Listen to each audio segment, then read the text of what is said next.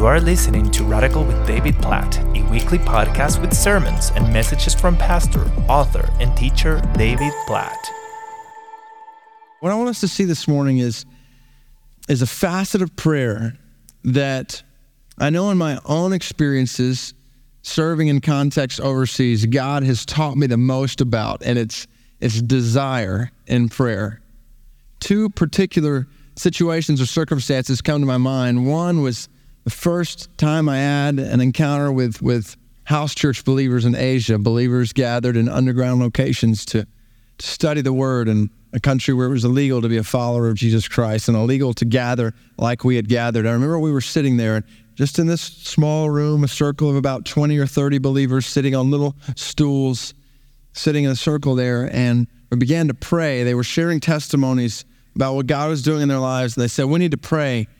And all of a sudden, they fell down on their knees and on their faces, and they began to weep, just to audibly weep before the Lord. And for the next hour, all they did was pray and weep. And they weren't praying. I was having their prayers translated to me. They weren't praying big theological prayers. They were praying things like, God, thank you for not forgetting about us. God, thank you for loving us. God, thank you for knowing our names. And for an hour, that's what they prayed, nonstop, just weeping before him. And I know preachers have a tendency to exaggerate, but this is no exaggeration. When we got up off the floor, because I had lost it, I was right there with them. We got up off the floor, and literally there were puddles of tears around the room for people who were so passionate about their God in prayer. The other situation or circumstance that comes to my mind is in the middle of Sudan, where they were on the heels of 20 years of persecution. And we would pray, and these guys would call out to the Lord. These women would call out to the Lord with such passion, and then we'd finish praying, and we'd immediately go into dancing. They had these dances that they would do, and it was wild sitting there dancing with these Sudanese brothers and sisters and looking across the way and seeing war-torn buildings, seeing their church building that had been ravaged by helicopter gunships, and to see them dancing in the middle of it. What causes you to pray like that? What causes you to fall on your face and just weep before the Lord, to let your praying lead to dancing in the middle of a war zone? How does that happen? I think it has something to do with desire in prayer. And based on those circumstances, I began to study prayer in Scripture and began to see and experience prayer in entirely new ways that I had never experienced before. I believe desire in prayer is all over Scripture, and so I want us to see that this morning. I want to lay down kind of two foundational primary truths from the start that are going to guide our time together. I think these are truths that we see all over Scripture, but especially in the passage we're going to study this morning. Here's the two truths. You've got them in your notes. Number one, desire for God is the heart of prayer. Desire for God is the heart of prayer. Listen to what Jonathan Edwards said, preacher back in the Great Awakening who wrote a book called Religious Affections. He said, a person who has a knowledge of doctrine and theology only, without religious affection, has never engaged in true religion. I am bold in saying this, but I believe that no one ever seeks salvation, no one ever cries for wisdom, no one ever wrestles with God, no one ever kneels in prayer with a heart that remains unaffected. In a word, there is never any great achievement by the things of religion without a heart that is deeply affected by those things. Last week we saw in Luke 11:1, that we pray because we need God. But I want to remind you this morning that one of the fundamental reasons why we pray is not just because we need God, it's because we want God. Because we long for God. Because we yearn for God. Because our souls crave God. That's why we pray, because we want Him. And desire for God is the heart of prayer, and not just the emotion of prayer. What I mean by that is that without desire, prayer cannot survive. Our prayer lives cannot survive apart from desire, deep, intimate desire for God. And that leads to the second truth. that desire is not just the heart of prayer, but I'm convinced that desire for God is the secret to prayer. Even last week when we began thinking about prayer, we began thinking about questions that many of us have thought all our lives about prayer. How does prayer work? How do you have the kind of success in prayer that we see all over the New Testament that for some reason, if we're really honest with each other, is completely foreign to our lives? And I think desire is the secret of this picture of success we see in prayer. And you've got 2 blanks there in your notes. If I were to, and this might be a little bit of an oversimplification, but if I were to summarize a picture of prayer when it comes to desire and it being the secret to prayer in 2 steps that I would encourage you with this morning that we're going to see unfold in this passage, the 2 steps would be this. In your prayer life, number 1, make your wants God's wants. Make your wants God's wants. Your desires, God's desires. Desire what God desires. This is how intimacy is created.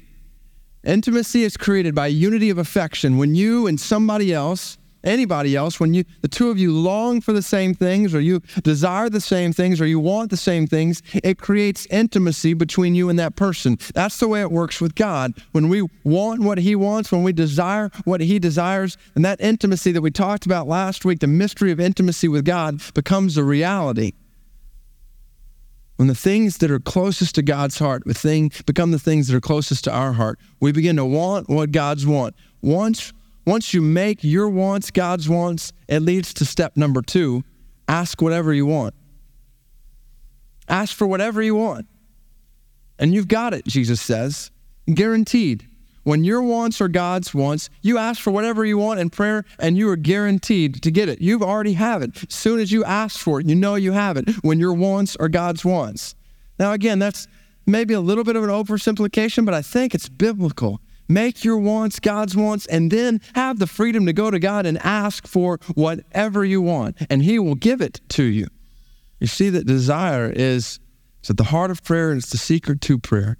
I want you to see that unfold in Luke chapter 11, verse 2.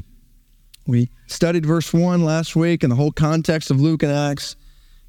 The disciples have asked Jesus to teach them to pray, and this is what Jesus says. It says, He said to them, when you pray, say, Father, hallowed be your name.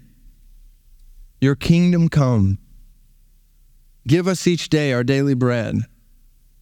Forgive us our sins, for we also forgive everyone who sins against us. And lead us not into temptation. Now, many of us recognize that, if not all of us, recognize that as the Lord's Prayer. I'm guessing some of you are thinking that Luke left out some important things in there. We know that Matthew chapter 6 gives us a picture of the Lord's Prayer, and he includes some things that Luke has apparently forgotten. Luke should have taken better notes when Jesus was talking so he could have gotten it down right. Well, that's not exactly. Before we harp on Luke, let's realize that when Jesus began to teach them to pray, he wasn't saying, if you recite these exact words, then you're going to have success in prayer. This is not intended to be some rote religious formula that becomes a ritual or liturgy for us that we always say and we know we're in. There's some kind of magic, so to speak, in saying these particular words. I know my high school baseball team, we'd get together before every game, before we ran out on the field, we would pray the Lord's Prayer, and it didn't work. We were horrible. We were horrible. So maybe that's not the way it was intended to work. Now that it's bad to pray this word for word, it's certainly not a bad thing, but that's not the point. Jesus is not just saying you pray these exact words. Even in Matthew chapter 6, we get a little confused. Because when you read the Lord's Prayer in Matthew chapter 6, it ends with deliver us from the evil one, and you don't see thine is the kingdom and the power and the glory forever and ever. What's the deal with that? Did Matthew forget something too? Well, actually, 1611, King James translation, at that time, the manuscript we were using to get the New Testament had thine is the kingdom, the power, and the glory forever and ever. But a lot's happened since 1611. And during that time, we've discovered a lot more earlier manuscripts that didn't have that part, so it's probably added a little later on. And so most translations of the Bible today, when you go to that part of Matthew chapter 6, it'll have a little note at the end that says some manuscripts say this. And so we've kind of added that one in there more than Matthew forgetting it. And I think we do it primarily for the sake of weddings, if you ask me. I think we'd like that part in the song at the wedding, and it just doesn't seem as right to end on deliver us from evil. Okay, amen. Y'all have a wonderful marriage. We want that, just hit the high note and just let it rip. That'll be the last time I sing, but you just let it rip, and that's beautiful. And it may be beautiful weddings. The only problem is it's just probably not biblical. So anyway, we come to the Lord's Prayer, and we see not Jesus saying, these are the exact words you say. Instead, he is showing us what we're supposed to desire in prayer. When he says, when you pray, this is what you say. That word pray, original language of the New Testament, is two words that are put together that basically mean, in the context of intimacy or closeness, to ask for something, to request something. So what do we ask for? You said last week, Dave, go into your room, close the door, and pray. What do I do when I get there? What do I ask for? And I want you to see in Luke chapter 11, verse 2 through 4, four primary requests. Four primary requests. Some would say there's five here. We're going to group the first two together. Four primary requests. And here's what we're going to do. We're going to look at each one of these requests, and then we're going to pause. We're going to pray for that thing that we've just studied. And what I want to invite you to do when we come to those times in prayer, all throughout this service, my goal is for us just to have the freedom all across this room to pray. We're going to have music where we can pray as we sing, or you can pray as you're sitting there. I want to invite you to have the freedom to stand. I want to invite you to have the freedom to come down here to the front, kneel, or go to the sides and kneel, or just go to the aisles and kneel. You do whatever you want. I know that's a little different, but I want us just to have freedom as we study the word to let it become the prayed word throughout this room, however that looks in your life. So what does Jesus tell us to ask for? Number one, Jesus says, ask God for his glory. Ask God for his glory. He says, pray, Father, hallowed be your name. Your kingdom come. Now, here's where we've got to make sure we don't miss the point here. For years, I thought that this was a declaration of the glory of God, of the holiness of God. God, you are holy, and therefore you start your praying with just saying God is holy, and then you go on asking for things. But that's not what Jesus is saying. The language here, this is not a declaration, God, you are holy. It's a request for God to hallow his name. The verb is passive. The whole Lord's Prayer is requests. Hallow your name. Now, what does that mean, to hallow his name? What does that mean for God to hallow his name? Well, this is a word that we see throughout Scripture that basically means to sanctify something. And to sanctify something, just unpack that a little bit, can be used in one of two ways throughout Scripture. Sometimes sanctify, and most often, is the word that's used to describe how you make something holy. As followers of Jesus Christ, the Bible says we're in a process of sanctification. God is making us holy. He's making us look more like Jesus. But when you come to hallowing the name of God, there's really not a lot of holiness to be made there. He's already got that covered. And so the other way we see this word sanctify used in Scripture is not just to make something holy, but to treat something as holy. So the prayer here, what we're asking God to do, is to cause his name to be treated as holy, to cause his name to be hallowed, to be sanctified. Cause your name, O God, to be regarded as holy. That's what we're asking God to do. We're asking God for his glory. Now, here's the picture of God that we have even in the context of this prayer. You see a few different characteristics of God brought to the forefront. Picture our God here in Luke chapter 11, verse 2. First of all, he is the sovereign Father. And we're gonna dive a couple of weeks from now, in the last week in this series, we're gonna look at what it means for God to be Father and the implications of that for how we pray. But suffice to say at this point, don't miss this. The God who is sovereign over the entire universe calls you child. Let that soak in. The God who calls the stars by name and who created the mountains and the valleys and the hills and the skies and the seas, that God calls you his son or his daughter. He is the sovereign Father. We pray to him as our dad, our Father. He is the sovereign Father. Second, he is the Holy One. This picture of hallowed. Make yourself known as holy. This is the characteristic of God we see throughout the Old Testament, especially emphasized. Isaiah chapter 6 comes face to face with the glory of God. Choir sing, holy, holy, holy. The only attribute of God that is mentioned 3 times in a row like that in Scripture. His holiness means he is completely unique. He is completely other. Ezekiel chapter 36, verse 23, God says, I will show the holiness of my great name. The nations will know that I am the sovereign Lord, declares the Lord, when I show myself holy through my people.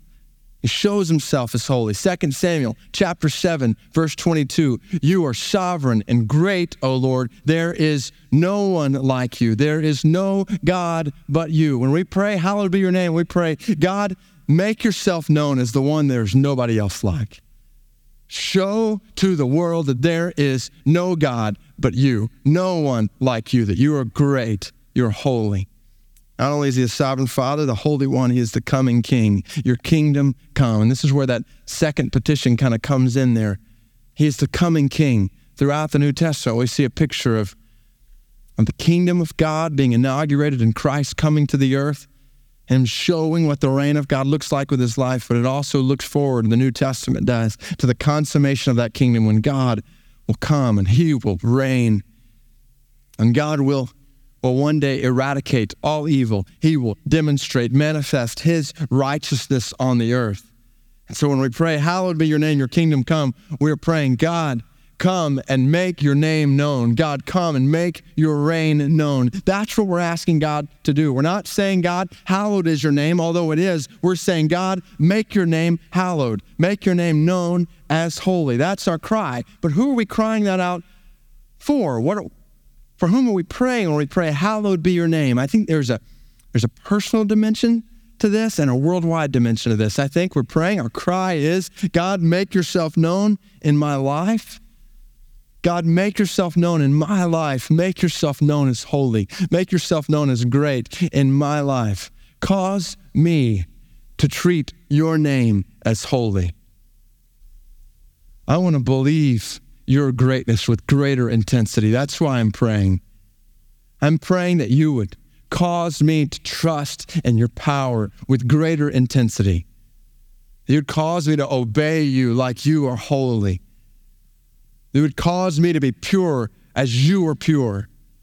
God, make yourself known in my life. Think about it. Every single one of us in this room who has a relationship with Christ, we bear the name of our Father. So how is God going to make himself known in the world as holy? Through those who bear his name, you and I. That's why we pray, hallowed be your name in my life, but not just in my life. God, make yourself known. Hallowed be your name in all the world. I think there's a cosmic, universal dimension to this prayer. Hallowed be your name, your kingdom come in all the world. The picture we've got the rest of the New Testament of the kingdom of God coming is a picture of every tribe and every people and every language, every nation singing praises to him as the king. That's where our prayers are headed. We want him to make himself known as great and holy and mighty in all the world. In every corner of the earth, in every corner of Birmingham, we want God's name to be known as holy. In every corner of every country on this planet, we want God's name to be known as holy. When we pray for these teams in Ecuador, we pray, God, use these brothers and sisters of ours to make your name known as holy in Ecuador. Our brothers and sisters in Venezuela this morning, make your name known as holy through them. For our students in Ukraine, make your name known as great throughout Ukraine through them. They reported back to us this week that 50 students had come to faith in Christ there in Ukraine. God, make yourself known as great and Savior in the middle of Ukraine. That's what we pray. Now here's the beauty of it. Our cry for God's name to be hallowed and his kingdom to come. The beauty of it is, and it goes back to where we started this morning, God wants this to happen. He wants his name to be hallowed. We've got to remember that when we pray, we're not asking God to do things he doesn't want to do. We're asking God to do that which is most passionate on his heart. He is not disinclined to make his glory known. His whole person is inclined to make his glory known. There is nothing that is higher on God's priority list than making his greatness and his grace and his mercy and his majesty, his love known. And so when we pray for that, we're coming in line with the desires of God. And this is why we can say, make your wants God's wants, then ask for whatever you want. Jesus is saying, he says it throughout Scripture, God's name will be vindicated. He will show his righteousness. He will show his power and his mercy and his glory to all nations. So you pray for that, and you're in on the cosmic plan of God to make his name hallowed in all the earth. He says, you have the privilege of praying this prayer into reality in your life. I'm convinced that if the kingdom of God is consummated in our lifetime, God, may it be so. If it is, it will be because the church of Jesus Christ gets serious about praying the Lord's Prayer. Hallowed be your name in all the earth. I'm convinced that if we are going to do what we talked about 2 weeks ago, and we are going to fulfill the Great Commission, it will be because the church at Brook Hills unites in a concerted effort of prayer where we fall on our faces day after day and week after week, and we cry out together as a faith family, make your name known as holy throughout the earth. God wants to answer that. He longs to answer that. Let me give you a picture. I got an email this week from Houston. 51-year-old man. He writes, in the spring of 2006, with the encouragement of two of my friends at work, I began for the first time in my life to study God's Word and apply it to my life. It was during this time that I began to have a burden to go on a mission trip to Brazil. I began praying and seeking God's direction. I had no idea where to turn for guidance. In September, I was contacted with an opportunity to go to Brazil in July of 2007, this month. Because the team of 22 would come from another place, I was isolated from training and had to work and plan via the internet. This is where the Church of Brook Hills plays in. In early spring of 2007, I started subscribing to your podcast. It was during the spring and early summer that I listened to your messages on sharing my faith with people in different cultures. I can remember listening to the messages on preparing and giving our testimonies and sharing with guilt, shame, and fear-based cultures. I didn't realize at the time what God was doing in my life.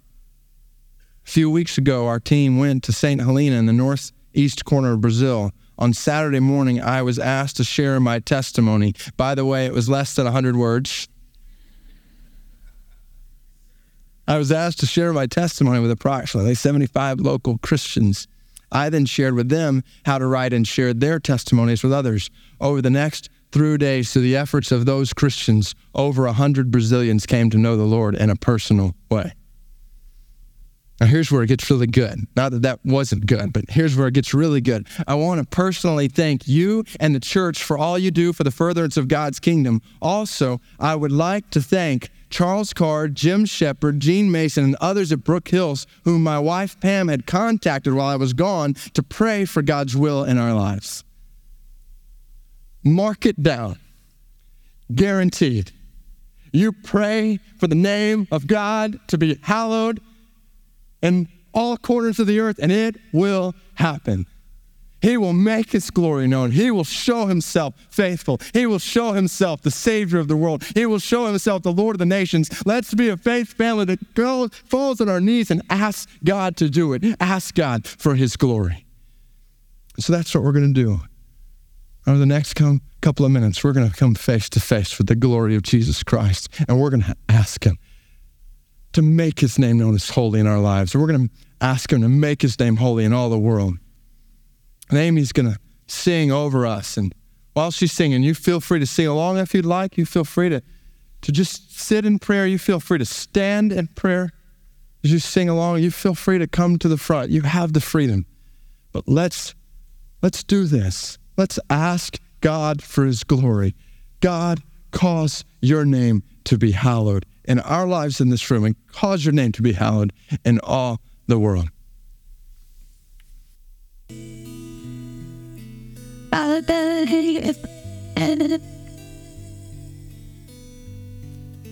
God, we pray that your name would be known as holy in us. And we pray that you would make yourself known as great and mighty, powerful, healer and deliverer and redeemer in Ecuador and in Venezuela and the Ukraine. God, we pray that you would cause your name to be regarded as holy, as the coming King, as the sovereign Father, and as the Holy One. We give ourselves and we ask for your glory to be made known.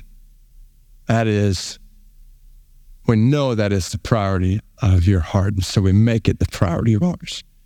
We ask for that in prayer today in Jesus' name. Amen. You make your wants his wants, then you ask whatever you want. Ask for his glory. Second petition, second request in the Lord's Prayer is to ask for his gifts. Ask God for his gifts.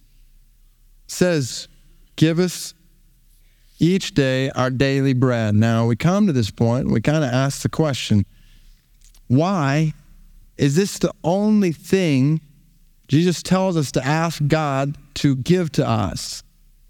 Give us bread. I mean, let's be honest, there are things more important even than bread. We need water more than bread. We need air more than bread. Why does he say, give us our bread daily? Well, the picture goes all the way back to God's work among his people in the Old Testament, Exodus chapter 16. You remember, some of you may remember when God's people were wandering in the wilderness. They had been taken out of slavery in Egypt, and they were brought in to this wilderness where they were wandering. They were hungry. They didn't have any food. So God provided food for them, literally bread from heaven, manna. They would wake up, walk outside their tents, and there'd be food everywhere. There'd be food enough for that day and be able to eat for that day. But if they tried to save it until the next day, what happened? Bread wasn't so good anymore, and so they wouldn't want to eat the bread on the next day. They learned to trust God day by day. Every morning, God's going to provide us the food we need. We go to bed at night, we don't have food for tomorrow. Wake up the next morning, he's given it to us. Now, why did God do that? Why did he lead them like that? And why would that be so important for how we pray? Well, I think there's two truths that are fundamental to understanding Exodus chapter 16, and especially how it relates to the Lord's Prayer. Number one, God satisfies our hunger. Let me ask you a question that's going to seem very elementary, but think about it with me. Why were the Israelites in the wilderness, why were they hungry? First off, it was because they didn't have any food, but go deeper than that. They were hungry because God created them with that hunger, right? The only reason we are hungry for food, the only reason we have cravings is because God has created us that way. God has created us to hunger after things, and here's the beauty of it, to hunger after things that only he can fill. He caused them to hunger, it literally says in Exodus chapter 16. He created them that way so that they would look to him to fulfill that hunger. He satisfies our hunger, and that leads to the second truth. Not only does he satisfy our hunger, but he sustains our faith. And he teaches us in the process to look to him to give us the gifts we need, to look to him to fill those hungers in us. Let me show this to you. Hold your place here in Luke 11 and go back with me to Deuteronomy. Fifth book in the Bible, Deuteronomy chapter 8. Genesis, Exodus, Leviticus, Numbers, then you'll come to Deuteronomy chapter 8. This is when God is explaining why he did what he did in the desert. Because after he had done it, and he is explaining his motivation, what his whole purpose for providing them food in that way was. Listen to Deuteronomy chapter 8, verse 3, and you're going to see both these truths, the fact that he satisfies our hunger and he sustains our faith. Look for him here in Deuteronomy chapter 8, verse 3. It says, he, meaning God, humbled you, causing you to hunger. There it is, causing you to hunger, and then feeding you with manna, which neither you nor your fathers had known. 2, here's the purpose, here's why God did it, to teach you that man does not live on bread alone, but on every word that comes from the mouth of the Lord. Now, these were a people, when they were slaves in Egypt, they had a lot of food to eat. And they even grumbled in Numbers chapter 11, said, we don't want the manna, we want the food back in Egypt. And the reason God did this is he wanted to teach them that they had a hunger, that he created them so that he would fill it. He said, I'm teaching you to trust in me to provide the bread you need. Trust in me to provide the gifts that you need. Man does not live on bread. You live on God, on every word that comes from the mouth of God. That doesn't mean when you're hungry, you eat the Bible. It means that you've thought it before, haven't you? What does that make sense? It's teaching them that God is the provider for them, and they're to seek him to provide what they hunger for and they long for. That's the whole point of why we get to Luke chapter 11. He says, give us today, each day, our daily bread. It's that picture of us saying on a daily basis, God, we have a hunger for food, a physical hunger for food, and only you can provide for that hunger. We have a thirst for water. Only you can provide that. We have a longing for air on a moment-by-moment basis. We don't even think about it, but we've got it. As soon as it's taken away from us, we begin immediately to long for it. Only you can fulfill that. We have all kinds of hungers, desires, thirsts, longings in our life for peace, for love, for intimacy, for meaning, for purpose.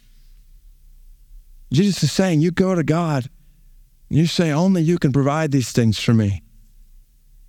Now this whole request seems really strange in our culture today.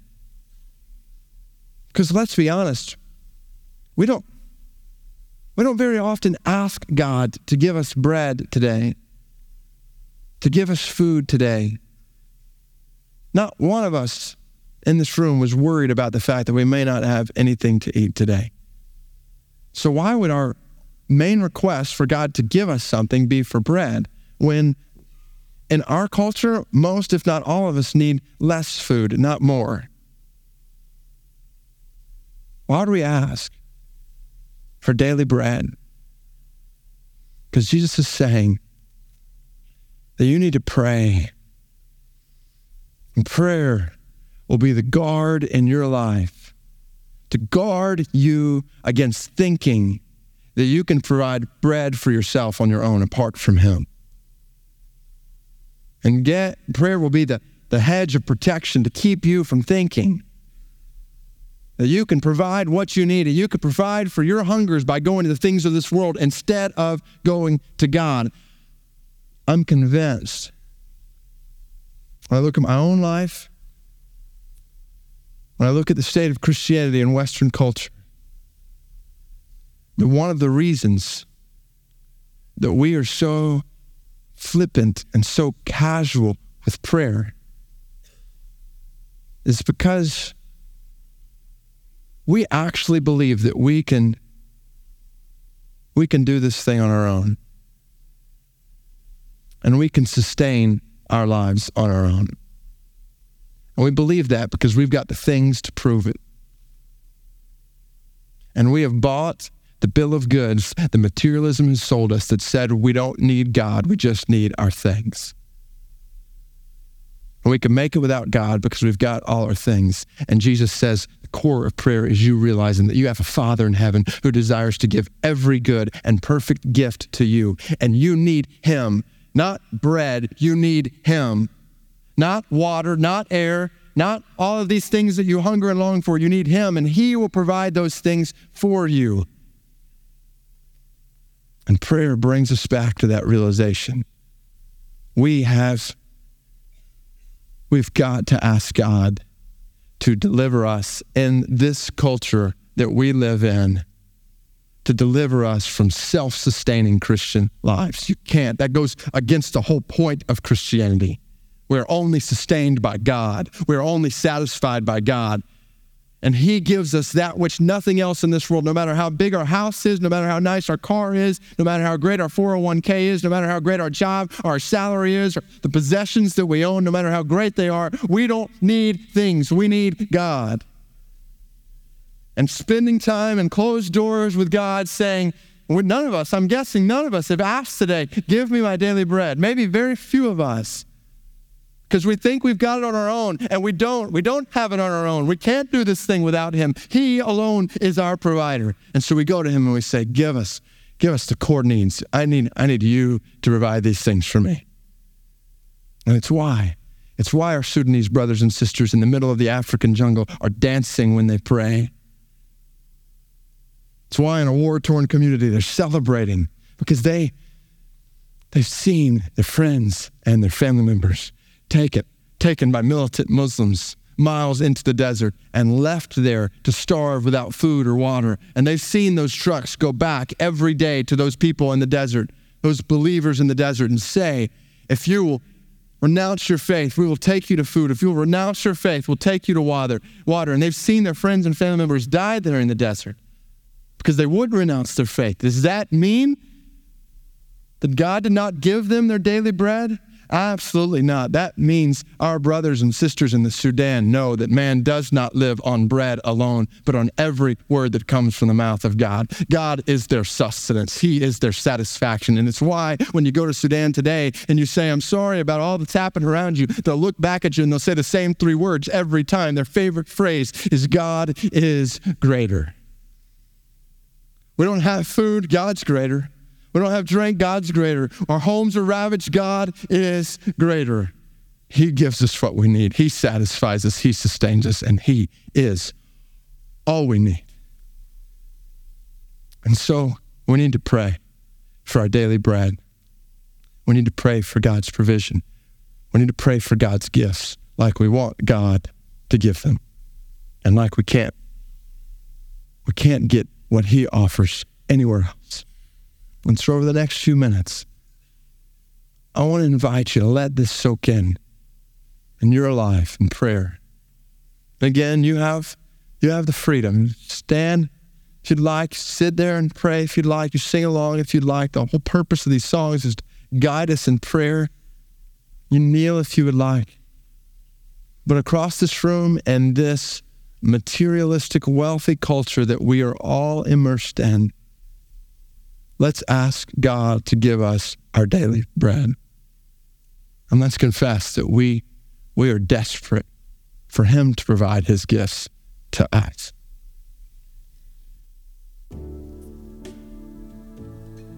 Psalm 16, verse 2. I said to the Lord, you are my Lord, and apart from you, Lord, we have no good thing. We have no good thing apart from you, God. You are our sustainer. You are the only one who satisfies us. So we ask for your satisfaction. We want you to satisfy us in a way that bread can't satisfy us, water can't satisfy us, in a way that more possessions, cars, or houses, money cannot satisfy us. And we need you to sustain us in a way that we are completely dependent on you. God, help us to find that in prayer and communion with you amidst the materialistic culture that we live in. God, help us to come out in the middle of that and say, apart from God, we have nothing. Teach us to pray like this in Jesus' name. Amen. We ask God for His gifts because only He can give them. I ask God for His glory and His gifts. Then we ask God, third petition or request in the Lord's prayers, for His grace. For His grace. Forgive us our sins. 4 simple words that absolutely blow open the storehouse of heaven's mercy. May we never lose sight of the beauty and the wonder of coming before the holy God of the universe, saying, forgive us our sins, and knowing that we have a hearing with Him. What an incredible thought. Don't go over that quickly so you can go out on the baseball field. Don't go over that quickly so you can go on to the next thing that you really want to get to and ask God to do this. Let that soak in. Forgive us our sins. We want His grace. We ask for His grace. God, I need your grace. And I'm convinced the more we walk with God in prayer, the more we connect with Him in prayer, the more this will become a fundamental part of our praying. You'd think it'd be the opposite. You'd think that the closer you get to God in prayer, that the less you need to ask for His grace, the less you need to ask for his forgiveness, because you're getting things taken care of in your life, right? I think the opposite is true in Scripture as well as in personal experience. I think the deeper you go in your relationship with God, the deeper you walk with him in prayer, the more you become aware of your need for his grace. And the more he exposes the things in your life that you never saw before, that you want to get rid of so that you can live the Christ life. And you need his grace. So you experience his forgiveness. Forgive us our sins. And we have the privilege in prayer of experiencing his forgiveness, of in that moment of praying to this God, knowing that our sins are forgiven. We experience it. This is not just a theoretical truth on the pages of Scripture. This is a reality in your life, in prayer. Forgive us our sins. You experience his forgiveness. He looks at you and he says, not guilty. Slate wiped clean. That's reason to pray. Don't you want his grace? He's ready to pour it out. We experience his forgiveness in a couple of ways, I think, in Luke chapter 11. First of all, continually. Whole picture is whenever you pray, this is what you say: forgive us our sins. The Lord's Prayer, Jesus seems to imply or assume that we're always going to need to ask for this one. Seems to assume that we're in constant need of forgiveness, that even our best works need to be washed in the blood of Jesus Christ. Even the best things we have to bring to the table in prayer, filthy rags that he cleanses with his righteousness. So we ask continually, over and over again, God, forgive me of this. God, forgive me of this. God, forgive me of this. And we know, ladies and gentlemen, you cannot exhaust the mercy of God. You just keep coming back to the well, and it'll keep covering you time after time after time again. You ask for his forgiveness continually, and then you ask for his forgiveness. You experience his forgiveness specifically. There's a definite article, the sins. Forgive us of the sins that we've committed. It's the prayer there. It's not just saying, God, I know I messed up somewhere, so I'm just going to cover my bases and say, forgive me, and that'll cover it. You know, there's a point in our salvation where that's certainly the case. We come to God and we realize our sinful nature and we realize our need for him. Our whole life has been headed towards sin, given over to sin, and we come to that point where we make a decisive trust in Christ and he cleanses us of all our sins.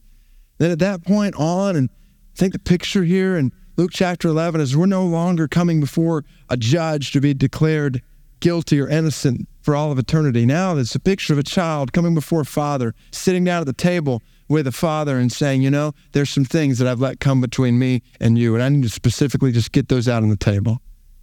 And laying them out there as if he doesn't already know, as if you're hiding.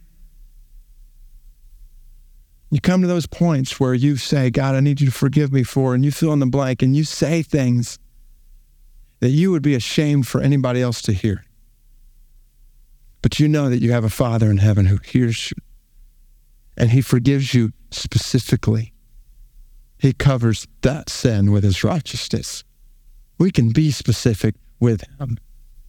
And we let God in this thing called prayer take hold of those areas. We don't want him just to wash the outside of the cup and leave the filth inside, do we? Wash the whole thing.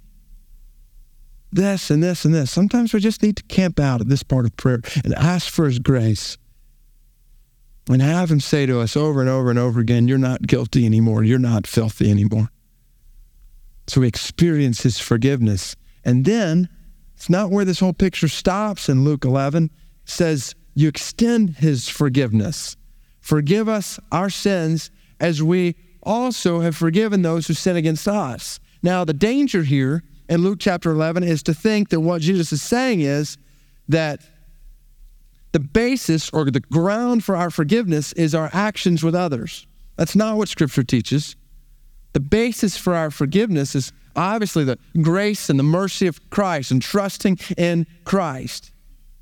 So we ask him to forgive us based on that. But here's what Jesus is saying very clearly.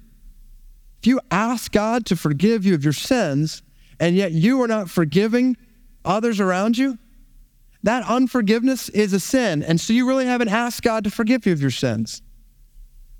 Unforgiveness, the roots of bitterness, the grudges, the desires for revenge that we hold on to at work, and we hold on to at home, and we hold on to in the church. Jesus calls it out. It's sin. Because failure to forgive is a complete contradiction of the gospel that you have trusted in. It's a complete contradiction of what you're asking God for in prayer. And so he says, you receive my forgiveness, and then you radiate my forgiveness. You show my forgiveness in a way that makes no sense to the world around you.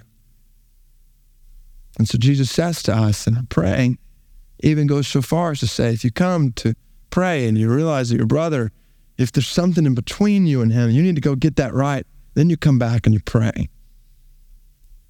And the challenge is for all of us in this room to consider what areas of bitterness are still there in our hearts, what grudges or desires for revenge or whatever that may be, unforgiveness in our lives, in our relationships with other brothers or sisters, and we have got to get those right if we are going to progress in prayer. Plain and simple. Well, this thing called confession is not where we like to camp out a lot, but I'm convinced that as God works in our faith family, he leads us deeper and deeper into his word and deeper into this mission. We will need more and more time in confession, not less. We will need more time to fall on our faces corporately and as individually and to say, God, I need and I want your grace. And so over the next few minutes, that's what we're going to do. Again, the goal this morning is that they would not be spectators in corporate worship. But that as we've seen this in the Word, okay, then we need to pray. We need to pray all across this room as individuals. God, forgive me of, and you fill in the blank. And you be specific with God. And forgive us of. There's a corporate nature to that. The whole Lord's Prayer. God, we have fallen short in this and this and this as your people. And if there's things that we're holding on to, roots of bitterness or unforgiveness, then we need to get those right, whether that's even right now, turning to the person beside us or going to someone else and saying, hey, I need to get this right with you. Or if that's saying, God, I'm going to resolve that today. And the result of my praying is I'm going to go and handle this. I want us to spend some time in corporate confession. Again, you bow and pray where you are. You sing along if you'd like. You stand or you kneel. Let's just spend time coming honestly before the throne of mercy, saying, forgive us our sins. Let's ask God for his grace. God, we want your grace.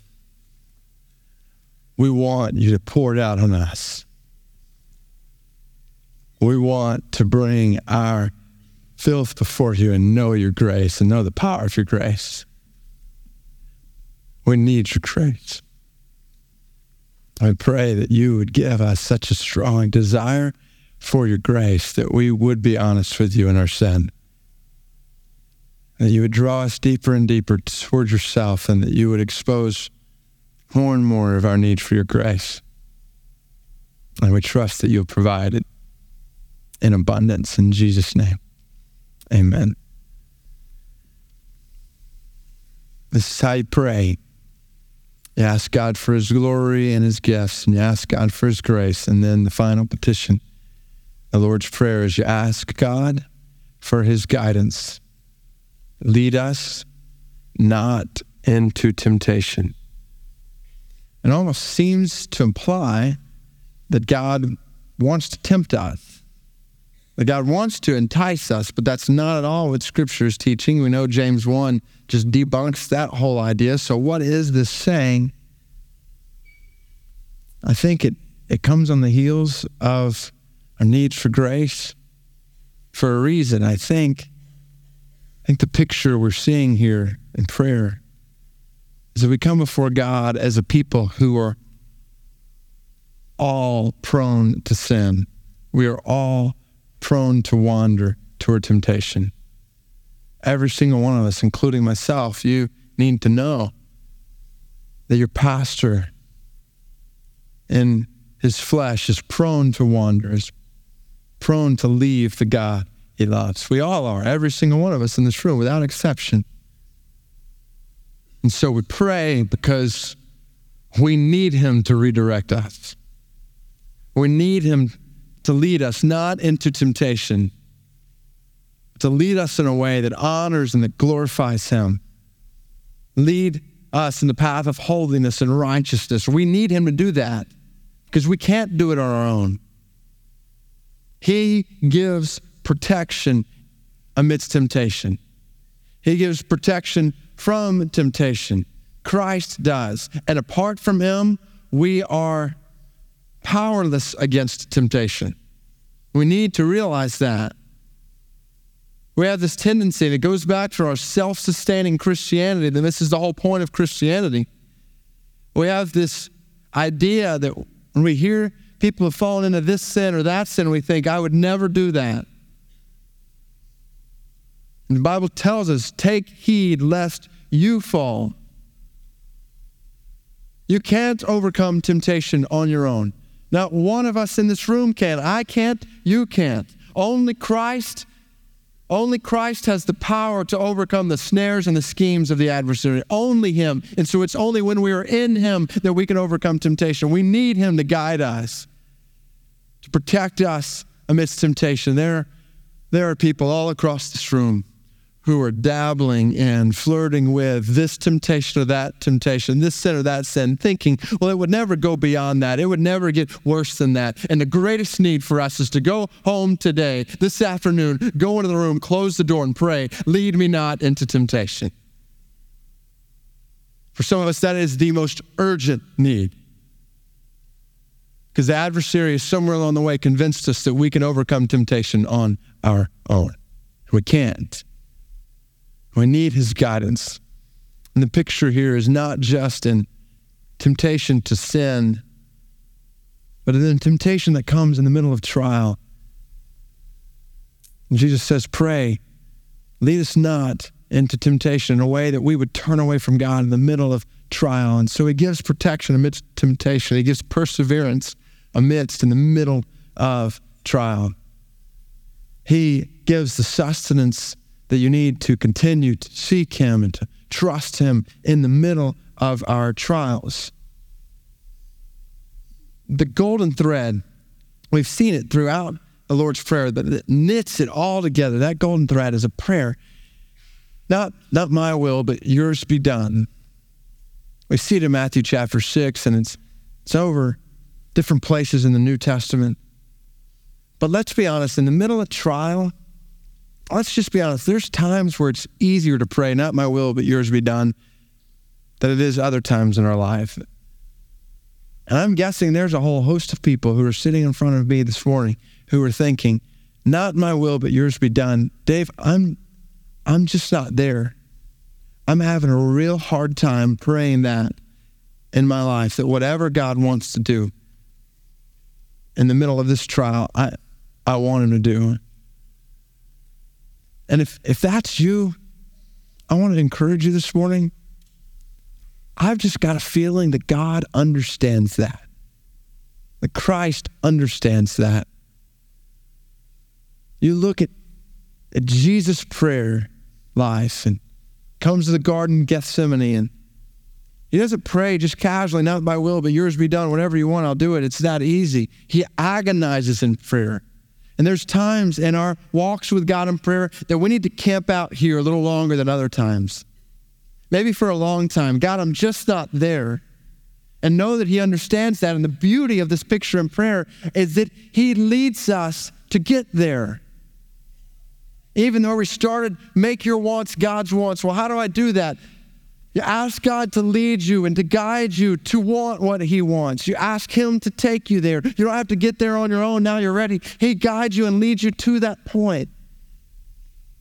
So if life has taken a turn for the worse in your family, in your health, in your job, or when that does happen, ask God to lead and to guide. Ask him, and he'll bring you to the point where you can say, not my will, but yours be done. This is what happens in prayer. This is part of that intimacy.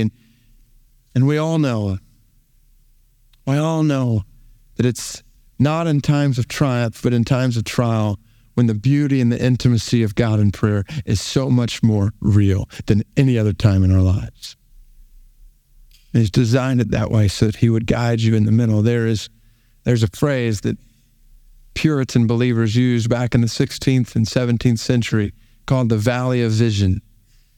They would talk about how it was in the middle of the valleys where God gave clearest vision of who He is and how He leads and how He guides. The Puritans are known in the history of Christianity as leaving some of the greatest legacy example of prayer and devotion. And I'm convinced it's because Puritans were really born in the picture of the church in England during that time frame when they were trying to bring the church back to what the Word taught and the purity of the Word in the church, and they were facing persecution. Their homes were being burned, and Archbishop was taking their leaders aside and torturing them, literally cutting off their ears. They were being threatened. Many of them fled and ended up founding the Massachusetts Bay Colony, founded by Puritans who were living in the middle of persecution. They left this legacy of prayer and devotion, I'm convinced, because they knew what it meant for God to lead and guide in the middle of the valley. And so as we think about praying, asking God for His guidance, I want to let them lead our prayer time. And what you're going to see on the screen is prayers, Puritan prayers that they prayed, that I hope will encourage us as we pray and ask God for His guidance. And then in between those prayers, we'll have an opportunity to sing prayers to God, asking Him to be our guide. And a song that I'm guessing is familiar to many of us. Let's ask God for His guidance. Lead us not into temptation.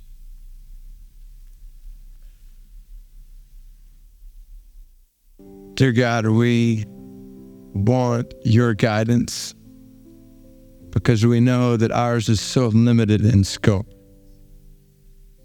And we don't know what the next year holds, the next 5 years or 10 years. We don't know what the next week holds, but we trust that you do and that you guide us according to what is best for your children and ultimately for your glory. And so I pray that you would lead us in the middle of the temptations that surround us and the trials that we go through. Lead us to trust in you. And we pray that you would show yourself strong by guiding our steps according to your glory. In Jesus' name, amen. This then is how you pray. Father in heaven, hallowed be your name, your kingdom come. Ask for His glory. Ladies and gentlemen, think of as many ways as you can possibly think of to phrase that. Just ask for Him to make His name known. Over and over and over again. Let that be the perspective that now counts as you asking for His gift with complete and total dependence on Him, for His grace and complete need before Him, and ultimately for His guidance that all brings us back around to making His greatness known. This is how you pray. So my challenge for you, for us all, as we've seen this in Scripture this morning, my challenge for us is to be rid and done with desireless praying, with affectionless praying. Let's be rid and done, even when we sit down at the table. Let's be rid and done with rote praying, and this is the heart of prayer, a desire for Him. And let's let desire for what He desires be the secret to discovering His power in prayer. And let's see what He does. We hope you've enjoyed this week's episode of Radical with David Platt. For more resources from David Platt, we invite you to visit radical.net.